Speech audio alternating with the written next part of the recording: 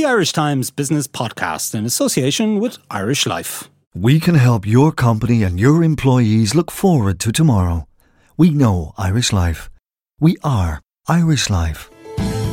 Hello and welcome to Inside Business with Ciarán Hancock. This week our focus is on the mining industry in Ireland and Lidl Ireland's move into designer fashion. In the first part of the show, you'll hear veteran Irish serial investor John Teeling talk about the ups and downs of mining and exploration in Ireland, while Peter Hamilton of the Irish Times tells his story from underground in Tara Mines in County Meath. In the second half of the show, Fiona Redden of the Irish Times will explain why German discounter Lidl has opened a pop-up shop on Grafton Street and its plans to launch a range of designer fashion items with supermodel Heidi Klum. Don't forget that you can subscribe to this podcast for free on iTunes, and it's also available on our website irishtimes.com/podcasts. We'll start with mining. Now, Peter, you've done an agenda piece for this Friday's Irish Times about the mining sector, mining and resource sector in Ireland. And we've quite a history. People might not realise this, but we do actually have quite a history in it in many ways. We've had some very big lead and zinc mines in Ireland, Galmoy, Tara, Lachine. And of course, we've had a couple of big gas discoveries off the coast, Corrib most recently, but also Kinsale some time back. Not so much luck on the oil side, but maybe you can talk us through what your research found. Yeah, so absolutely. So Lachine and Galmoy were big ones. Currently, there's Tara Mines up in Knockcumber, County Meath. Tara is Ireland's biggest at the moment. It's one of the biggest in Europe, I would It is thought. indeed, yeah. It's with a fairly significant ore output, zinc output. So Tara's important in the mining and resources sector. Very often what seems to have happened in this country is that people are promised the moon, the earth and the stars, and it doesn't come to pass. But as I say, Tara, one of the more successful ones. This is investors, you mean? Tara is owned by Boliden, of course. Which it is the Swedish company. Yeah, a big company in that sector. But it's very important locally, though, as well, isn't it? What, about 600 people employed there? Yeah, just including contractors. I think it's just shy of 600. So it is absolutely very important to the town and has been a lifeline for that town, you would imagine. And they, at the moment, they forecast that they'll be able to keep going there until 2026. I think they're working on new discoveries at the moment called Tara Deep, and that could extend the lifeline a bit beyond that. But at the moment, it's fairly positive in terms of what's up there. Right. Now, oil. Not such a good story to be told on oil, and particularly for Providence Resources, which had a couple of what they thought were good prospects off the coast of Ireland, but they've effectively come up dry, if you like, over the summer. Yeah, the Druid prospect off the southwest coast, just in August actually. So they established there that was a reservoir full of water, and more recently the lower Drumbeg prospect. That also came to nothing. They thought there would be bitumen there, and it came to nothing. So in that sector, it's certainly been a worrying month more than anything else. And not good for Providence share price. Absolutely not. I'm not sure of the exact drop up to this point, but certainly after the Druid prospect, it was a 16% drop. I'm not sure how yeah, in London, I think where the main listing is, it was 29%. It might be a good time to bring in John Teeling. I think they describe you as a veteran of the industry, John. You've had many investments across the sector over the years. Tell us when you first got involved in sort of mining exploration. And of course, you're not just involved in Ireland, you're involved abroad as well in many 1969, companies. I'd come back to UCD from the States, and they wanted the mining companies, to do discounted cash flows by hand because there were no computers. So I joined Northgate, as it was at that stage, in June 69, and I'm still in the same room. So I haven't progressed very far in 48 years. This is Clontarf Road, you're talking about your office. Clontarf Road, yes. Clontarf Road. And I was involved with Tara when it was discovered, and was actively involved with Tara from discovery up to 1985, at which stage we set up our first exploration companies ourselves in 83. Yeah. So how many have you had over the years? Probably 15. Okay. How much money have you made? I've made more than I've lost. Right. How much money have you lost? I was looking at one particular company today, and don't ask me, where myself and one of my colleagues, we've put in more than $1 million each, and it's gone at the moment. So You have to get the odd winner. We've had 2 or 3 good winners over about 40 years, but that's all. It's a high risk business. Yeah. Tell us about those winners. Well, probably the best one is the one that you know in the last few years was African Diamonds, where people African Diamonds, which was in Botswana, yeah, and it's sibling now, or its child, is Botswana Diamonds, is the latest version of it. We put up maybe a couple of £100,000 for that, and that at one stage would have been worth maybe 70 million, so it was good. And we sold out to Lucara. We couldn't get the money in the UK to develop the mine ourselves, And the Lundin Group bought it out, and it's been very successful for them. It's a fabulous mine. It's as good as ever we would have promoted to shareholders. We were involved in Tara. Some of the zinc in the 70s was very good. Those shares, though, I was only a small shareholder. I went from, I think, 2 and 6pence in old money to about $50 before they came right back.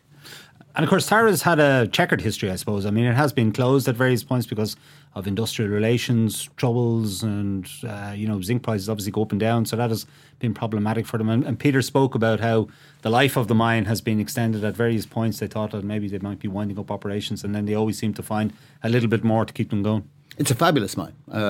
I would probably think even more positively than Peter, in that for at one stage it was the biggest in the world. It's now, I think, the 5th biggest zinc mine in the world, and was making about 25% of all Europe's demand for zinc, but also it does lead and silver. I think it's probably Europe's biggest silver mine.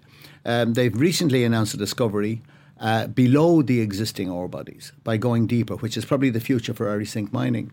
That they say will take it for another 10 years, and the scuttlebutt in the industry is that they may have another 20 or 30 years. It's a magnificent mine. There must be 250 kilometres of underground tunnels there now. Most of the people around now wouldn't know where it is because it's entirely underground. But it's been a fabulous mine, and a great mine for the town. I looked at housing in that town for the workers in 1972, and there were 2,000 people in the town, and sleepy was a good word for it. It was a very sleepy town, and there's been 600 people, plus the ancillary services, going there for the last 40 years. So it's been a very good millions mine. And millions has been generated for the local economy over the years. Of millions.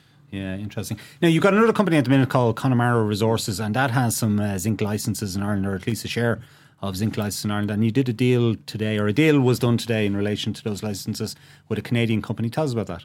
Connemara is almost a direct descendant of the original Irish base metals. So there is another. There are a couple of descendants of it. And we've had zinc. We're focused on zinc in Ireland, and laterally gold when the price of zinc was low and it wouldn't be viable in Ireland. So Connemara has 35 licences, mainly zinc. We have gold exploration activities in Donegal and gold exploration activities in Wicklow, Wexford.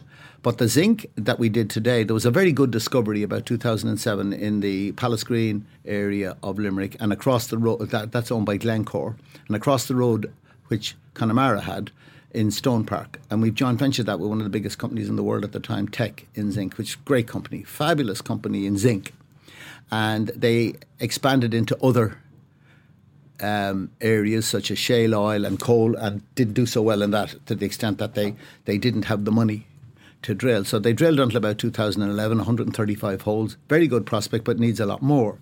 They haven't had the money to drill for the last 4 or 5 years. So this a company called Group 11, an Irish-Canadian company with some experienced Irish geologists and Canadian mining analysts, have come in and taken a lot of ground in Ireland, and they are actually at the forefront of a wave of Canadian companies. There's 8 of them now exploring, new ones exploring in Ireland. They have come in, they've taken Ballinallack, and today they announced that they've taken 76% of the Stone Park licences they've taken the Teck interest. We have held our interest because we believe there's great potential, either in Stone Park on its own or across the road, Stone Park and Glencore, where there's 42 million tonnes of zinc. That will be developed. Now, I don't know when it will be developed, but it's big enough and one of the biggest undeveloped zinc ore bodies in the world at the moment. But it's taken 10 years just to get to this point, and it sounds like you're still some years away from developing. Yes, it is, but that's the nature of the beast. And people find that very hard to understand, that from the time you go into a field to drill a hole, if you are successful, and very few of us are ever successful, it could be 10 or 15 years minimum. We found African diamonds. We found the Lucara deposit in November 2004, and it came on stream in 2012, and that was fast. So this thing it's long term. The work we're doing in Donegal, where we're about our 3rd phase drilling, 8 or 10 years away from any kind of commercial development. And why is that? Is it just because it takes a long time to prove these things? Yes, it does. That's in a word. Is there a regulatory environment here in Ireland which is also prohibitive? The Irish environment is very good in that you have certainty of title, which is absolutely critical, and you don't have that in many places. You also have it very clear what you're supposed to do, which is also very good. Well, let's say you bring zinc up from Stone Park. What does the state get out of it? Because it's a natural resource which is owned by the state, owned by the people.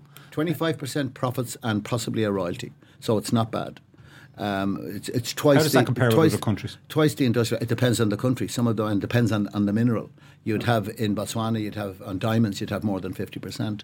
In other countries, you'd have no tax at all, depending on what they want to do. But the regulatory environment here is good. The environmental regulations are also strict but fair. This is it's not a problem that you have to observe modern environmental and welfare and health and safety regulations. Most of the new mines in Europe are in Scandinavia, where the rules are at least as tough. So it just takes time. If we found something today, we would have to do a couple of things. You have a drilling program that will go to prove up what you have. That could take. They drilled 400 holes in Tara before they decided it was commercial. We have 135 holes drilled in Limerick, and we have nothing yet. And if you then decide it looks like you're commercial, you do a scoping study, a pre-feasibility, and a bankable feasibility. All of those take years. And then you have to finance it and you have to build it. The building of a zinc mine is only maybe a couple of years. That's not the biggest part of it. And the technology is not that advanced. As an underground mine, you have to drive the tunnels, and that takes time. So it's capital intensive and time intensive. Is it environmentally friendly? It shouldn't be against the environment because it's all underground. And as I said to you, I doubt if anybody has seen the Tara head frames. It's covered up there and everything else is underground on that. It doesn't have to be against the environment at all. Peter, you were actually in the tunnels. You went around Tara Mines and, you observed it. So, tell us a little bit about that. What's life like underground, and did it come across as environmentally friendly to you?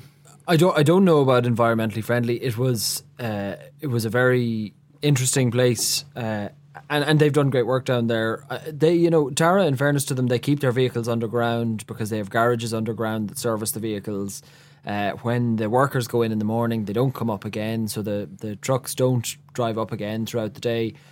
I don't know how environmentally friendly it is at the same time, because there's still issues with diesel trucks going underground and all that, and the things they emit. But on the whole, Tara's operation seems to be not bad. They crush up the rocks underground and they're transported up on a kind of conveyor belt type thing.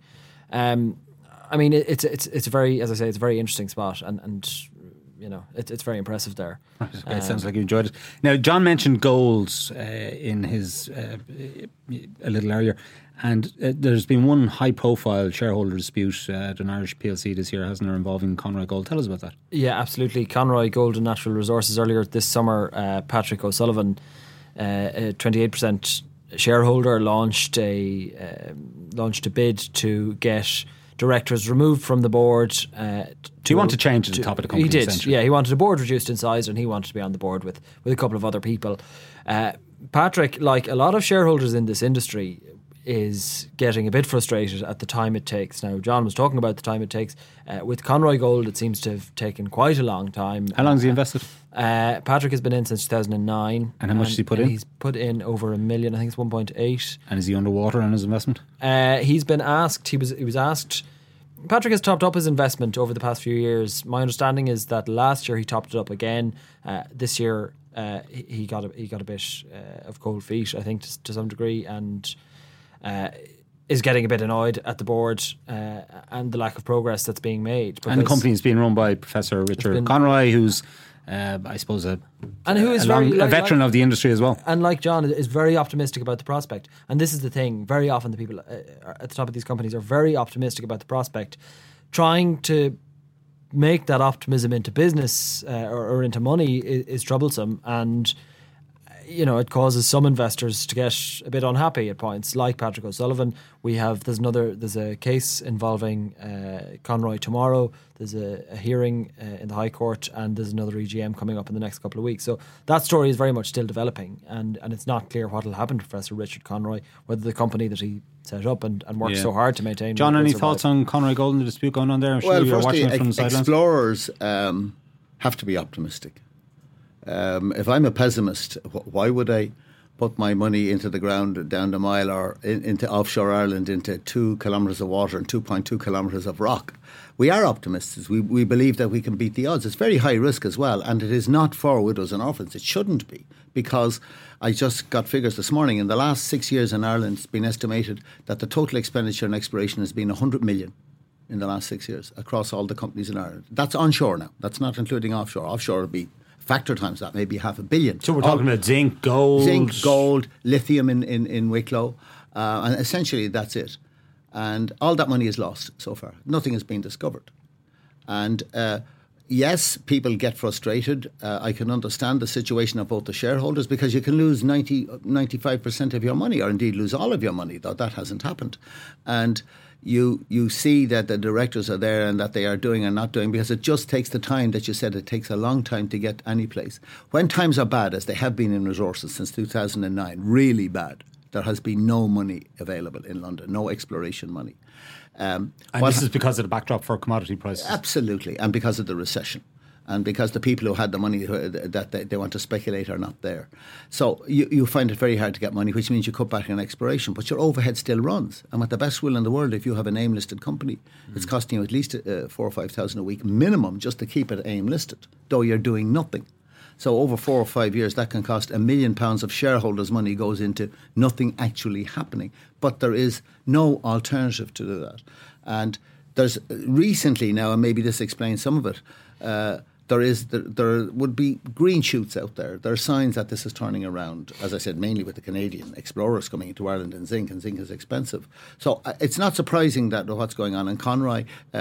He's been around a long time. He was in charge of Conroy when it discovered Galmoy and developed that, and he was involved in Irish offshore before that. So it's hard to know how it'll pan out. Yeah, let's talk about offshore, because obviously we've had a couple of big gas discoveries, Kinsale and Corrib, not without our controversy, it must be said. But in terms of oil, we've been talking about oil discoveries, potential oil discoveries off the coast of Ireland for as long as I can remember. But we've never managed to bring anything ashore. We've never, managed to prove it. And Providence has had a couple of recent disappointments, as Peter was mentioning earlier. I mean, is there oil there? Do you think there's oil there? And is it commercial? I can think the first one is easier to answer than the second one. The problem with the Irish offshore, the Porcupine is very big and the Celtic Sea is a different basin, so there are different types of plays. There are not enough holes that are being drilled. You have to drill holes to find things. With the best will in the world and the best seismic and the best geophysics and the best everything else, you're putting maybe a 5 or 6 or a 10-inch hole 2.5 miles into the ground to find something. And that's not easy to do. And the work that has been done, Providence has done fabulous work, they just haven't been successful. But exploration is a negative-sum game. Worldwide in all resources, more money is lost in exploration than is made in mining. So the people, they must realise that.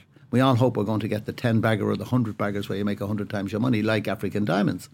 And I think the geology and the specialists tell us that there's oil in the Porcupine.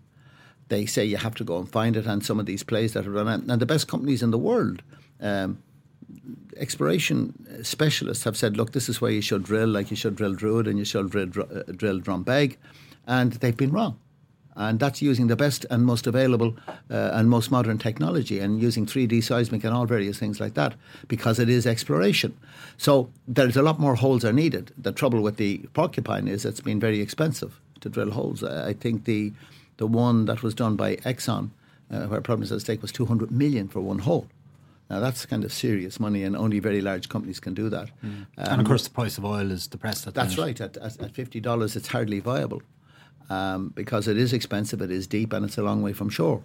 So if you're a betting man, do you think we'll ever bring oil ashore? Yes.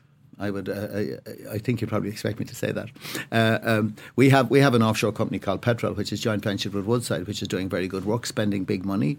We got the blocks, and then they came in and partnered with us. But there's a need for more holes, and drilling one hole every 2 years or every 5 years is not enough.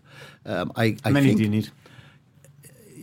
I said we drilled 135 holes, and we don't know what's in Limerick yet. I believe that Glencore across the way have drilled 450 holes. Now, they're much cheaper, but you could probably see a need for and I don't know this number. I'm a money man. I'm not a geologist. But you need for tens of more, if not scores of more holes to be drilled to find out. There is a high geological probability of there being oil. If it's out there, it should be very big. That's the point you were asking me about commercialisation. The structures are very large. So you could see something like 1 billion barrels in situ, of which maybe a couple of 100 million is recoverable. But it's a big boys game. It needs to be drilled. It's as simple as that. You can't find it without drilling. Nothing else will find it. Yeah. What about fracking? It's been mentioned in the Irish context. It's been very successful in the US. They're now self-sufficient. in terms of oil, aren't they? Oil and gas, which wasn't the case some years ago. It's proved controversial in Europe. There's been some of it in the UK, and it's proved very controversial, and there's been talk of it in Ireland, and again a lot of protests towards it. Where do you stand on fracking? I think in the US it's made complete sense. You have your pipelines there. The structures are suitable to it. It has evolved dramatically in the last 6 or 7 years so that it's now viable at $50 oil, which it wasn't 6 or 7 years ago. It has made the US self-sufficient. If Europe doesn't do it, and they probably won't, well, then they're going to be dependent on either Russian gas or American oil, or Saudi oil, whichever they want. What about renewables, though? Will renewables? I think renewables will certainly come, but fossil fuels are going to last for a very long time. Certainly in the economic lifetime of any of the companies we're talking about now, 40 or 50 years, I don't know how long it will last. But I think there's a lot of misinformation, as there is about resources in general. There may even be misinformation about renewables as well going on there. People have their own views of that, and they're entitled to be heard. I don't know if Ireland is that suitable for fracking, which may be a good thing to avoid complaints. I think it needs to be explored in certain areas. I just don't know enough to know. They thought that Poland was very good for it, and the work that's been done in Poland has not been successful. Certainly the US is leading the way in this. The technology will become standard. Any worries will have to be fixed. And you're not going to move until it becomes a really reasonably stable technology.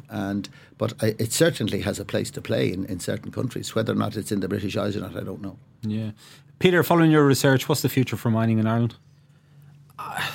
That's difficult to say. I think, with the work that's going on and the optimism out there, I'm sure it's relatively bright. If there are people willing to spend the money on it, and people to back it, it's so expensive, and you really, the risk, as Tony O'Reilly told me and as Patrick O'Sullivan told me, Tony O'Reilly Jr. Of Providence, the risk, it's 100 to 1 are the chances of getting something out of the ground. There's, in a lot of these cases, there might well be something there, but people have to be patient and have to be willing to put up with perhaps losing big sums in the process. Yeah. John, don't think this is impertinent, but you've been at this a long time. I think you're in your 70s now. Barely. And you seem as enthusiastic as ever about the prospects that you have on your plate, as it were. What motivates you to keep going in this? Given that, you mentioned earlier some of the losses you've incurred. Yeah, and they keep you awake at night. But is that not a good thing, that at least for some reason to stay awake at night? I have an alternative between, searching for gold and diamonds and oil, or playing golf or following horses. What would you do if you have that choice? What's the handicap? I don't know. I don't play. The handicap is the game, and I've no interest in horses, eating them or owning them or backing them, or I don't sail. I'm very lucky, blessed in that the things I do are exciting, as you say. This is, if you have money riding on a hole, now, all I can say is God help Tony O'Reilly waiting in the last couple of weeks for $50 million hole or whatever it cost him to come in or not. Now, it's exciting. It keeps you awake. It's a reason for living. It's not a boring existence. We always believe we're going to hit, and in fact I'd be much more optimistic than Peter. I suppose I have to be. The amount of work being done on zinc exploration in Ireland, and it's been done by the early stage adventurers, exploration companies, Hannon Minerals, Zinc Mines of Ireland, which nobody's ever heard of, an Australian company, Altius, to name but three, and some of them are going deeper. They're using most modern technology. Doesn't prove certain, and what you hear, the scuttlebutt around is that there have been some good results. I would be very surprised that over the next 3 or 4 years, there's not, particularly at the price of zinc at $3,000, that there is not a decision to look to do a bankable feasibility study, which is the important stage. You don't know. In other words, they say there is an economically viable zinc deposit there. Now, can we make it commercial? And I'd like to be. I hope I'll be part of that. It'll only be a few years. All right. Well, listen, we wish you well with that, John Teeling. Thank you for coming in, and thank you, Peter Hamilton. All right, we'll take a short break now. When we return, Fiona Redden will tell us all about Lidl Ireland's move into designer fashion. Back in a few moments. Only 29% of us know how much we need to live on in retirement. Irish Life is changing that with Empower, a new approach to company pensions that helps change the way your employees think about their future. For more, go to irishlifeempower.ie or talk to your pension consultant. We know Irish Life. We are Irish Life. Irish Life Assurance PLC is regulated by the Central Bank of Ireland. All information sourced for Irish Life, June 2015. Now, Now, welcome back. This is Inside Business with Ciarán Hancock. For this part of the show, I'm joined in studio by Fiona Redden of the Irish Times to discuss Lidl's move into designer fashion. Before I get into that conversation, don't forget that you can subscribe to this podcast for free on iTunes, and it's also available on our website, irishtimes.com/podcasts. Now, German discounter Lidl is best known in Ireland for its big box grocery retailing. But this week it has actually taken a bit of a step away from its comfort zone, if you like, by opening a pop-up shop on Grafton Street. It was noticed by my colleague Fiona Redden while she was sauntering along Grafton Street on her way to the office. Fiona, tell us all about this. What's it all about? Lidl on Grafton Street. It can't be true. It is true, or at least it's true until the Sunday, because tomorrow, September 14th, they're opening their first pop-up shop in Ireland. It's a fashion shop on Grafton Street, and it's to preview their new collection that they've prepared with Heidi Klum. So people might know her, a German supermodel. She was on America's Top Model. And she has designed a new range called Esmara with Lidl, and it's going to be launched worldwide on Monday. Now, if you happen by the shop tomorrow, you can go in, have a look at the clothes, maybe try them on. Tomorrow being Thursday. Thursday, excuse me, yeah. But you can't purchase in the shop because you can only actually purchase the clothes in your Lidl outlet, and they're going to be there on Monday. Right. So what was this shop used for previously? It was a cafe, the Loft Cafe. Okay, and it's obviously just a short-term lease. Short-term lease, yeah. It's for a few days. It's for a few days. And this is a showcase in advance of the launch in Ireland, formal launch on Monday. That's right. And it's unusual, to see the Lidl brand on Grafton Street, which many people, or it's supposed to be, the premium retail street. It's quite a in departure, Ireland, isn't it? most expensive street. They've about 150 stores around the country, but we know them for groceries and we know them for selling tools paint and step ladders and garden furniture and moss peat and all of that kind of stuff.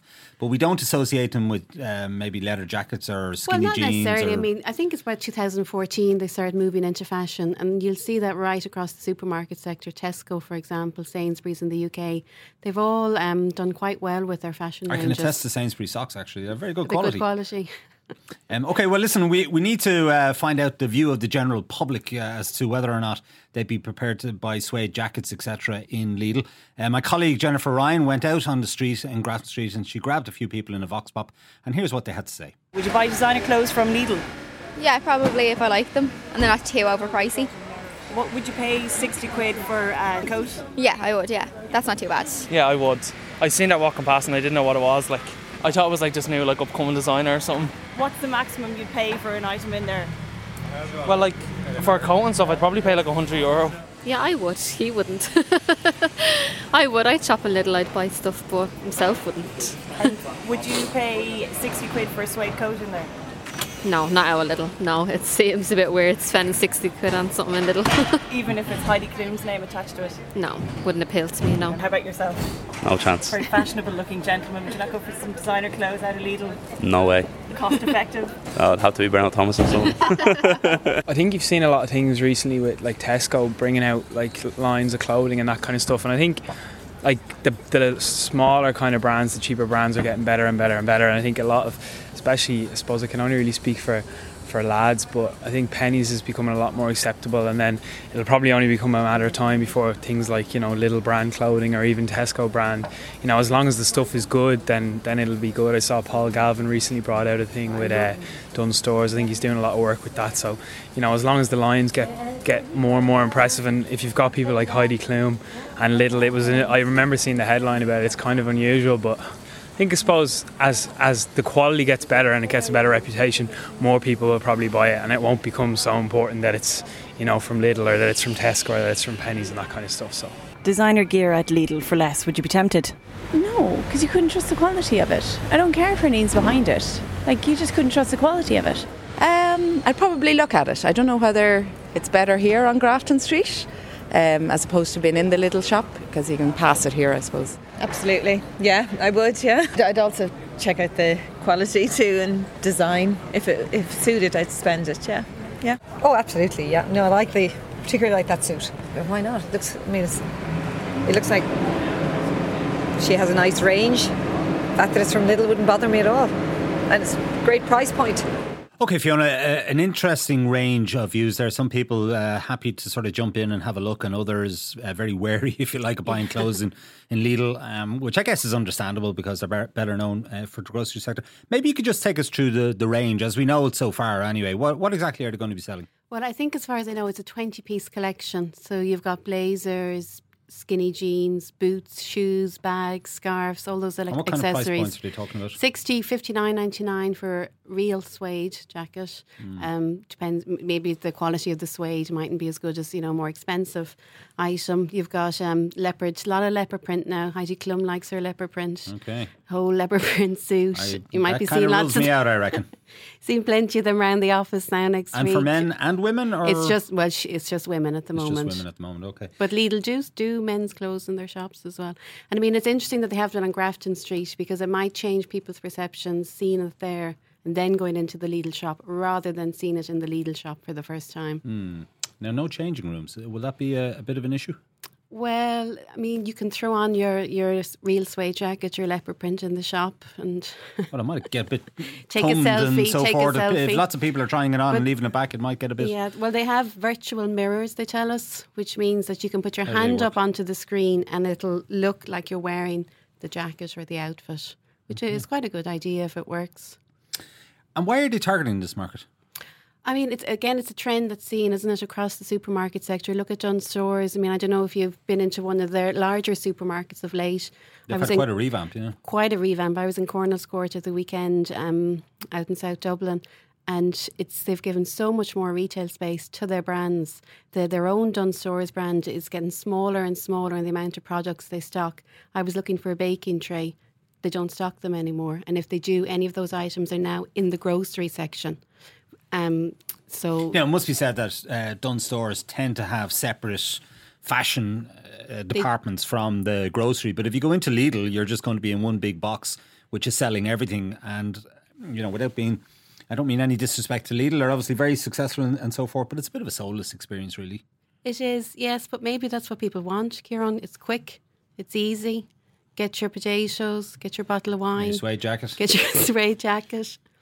I mean, we all know how Lidl work at the cash desk. They have to scan a certain amount of items within a certain amount of time. It's a very quick experience. Yeah, okay. So will you be tempted, Fiona? I'll have to wait and see. Right. Okay, that's sitting on the fence. I think we can safely say. But anyway, we'll see how it goes. It's launching on Monday. On Monday in supermarkets across the country, right? And at the weekend for the next 4 days, you can go into Grafton Street. And any chance that Heidi Klum is going to come here to promote it? Possibly over time. I mean, it should be stressed that it was Lidl Ireland's idea to do the pop-up shop. I don't see them having one in New York or other big cities around the world. So. Okay, and any sense that Aldi might follow suit? Obviously, they're great rivals and they ape each other's business models, etc. They do. We haven't seen anything as of yet. All right. Okay, we'll see how it develops. Fiona Redden, thank you for joining us. Okay, that's it for this week from Inside Business. My thanks to John Teeling, Peter Hamilton and Fiona Redden. Jennifer Ryan produced the show with JJ Vernon as sound engineer. Don't forget you can get the latest business news straight into your inbox by signing up to our Business Today email at irishtimes.com. And you can also follow the Irish Times business feed on Twitter and Facebook. I'm Ciarán Hancock. Until next time, take care.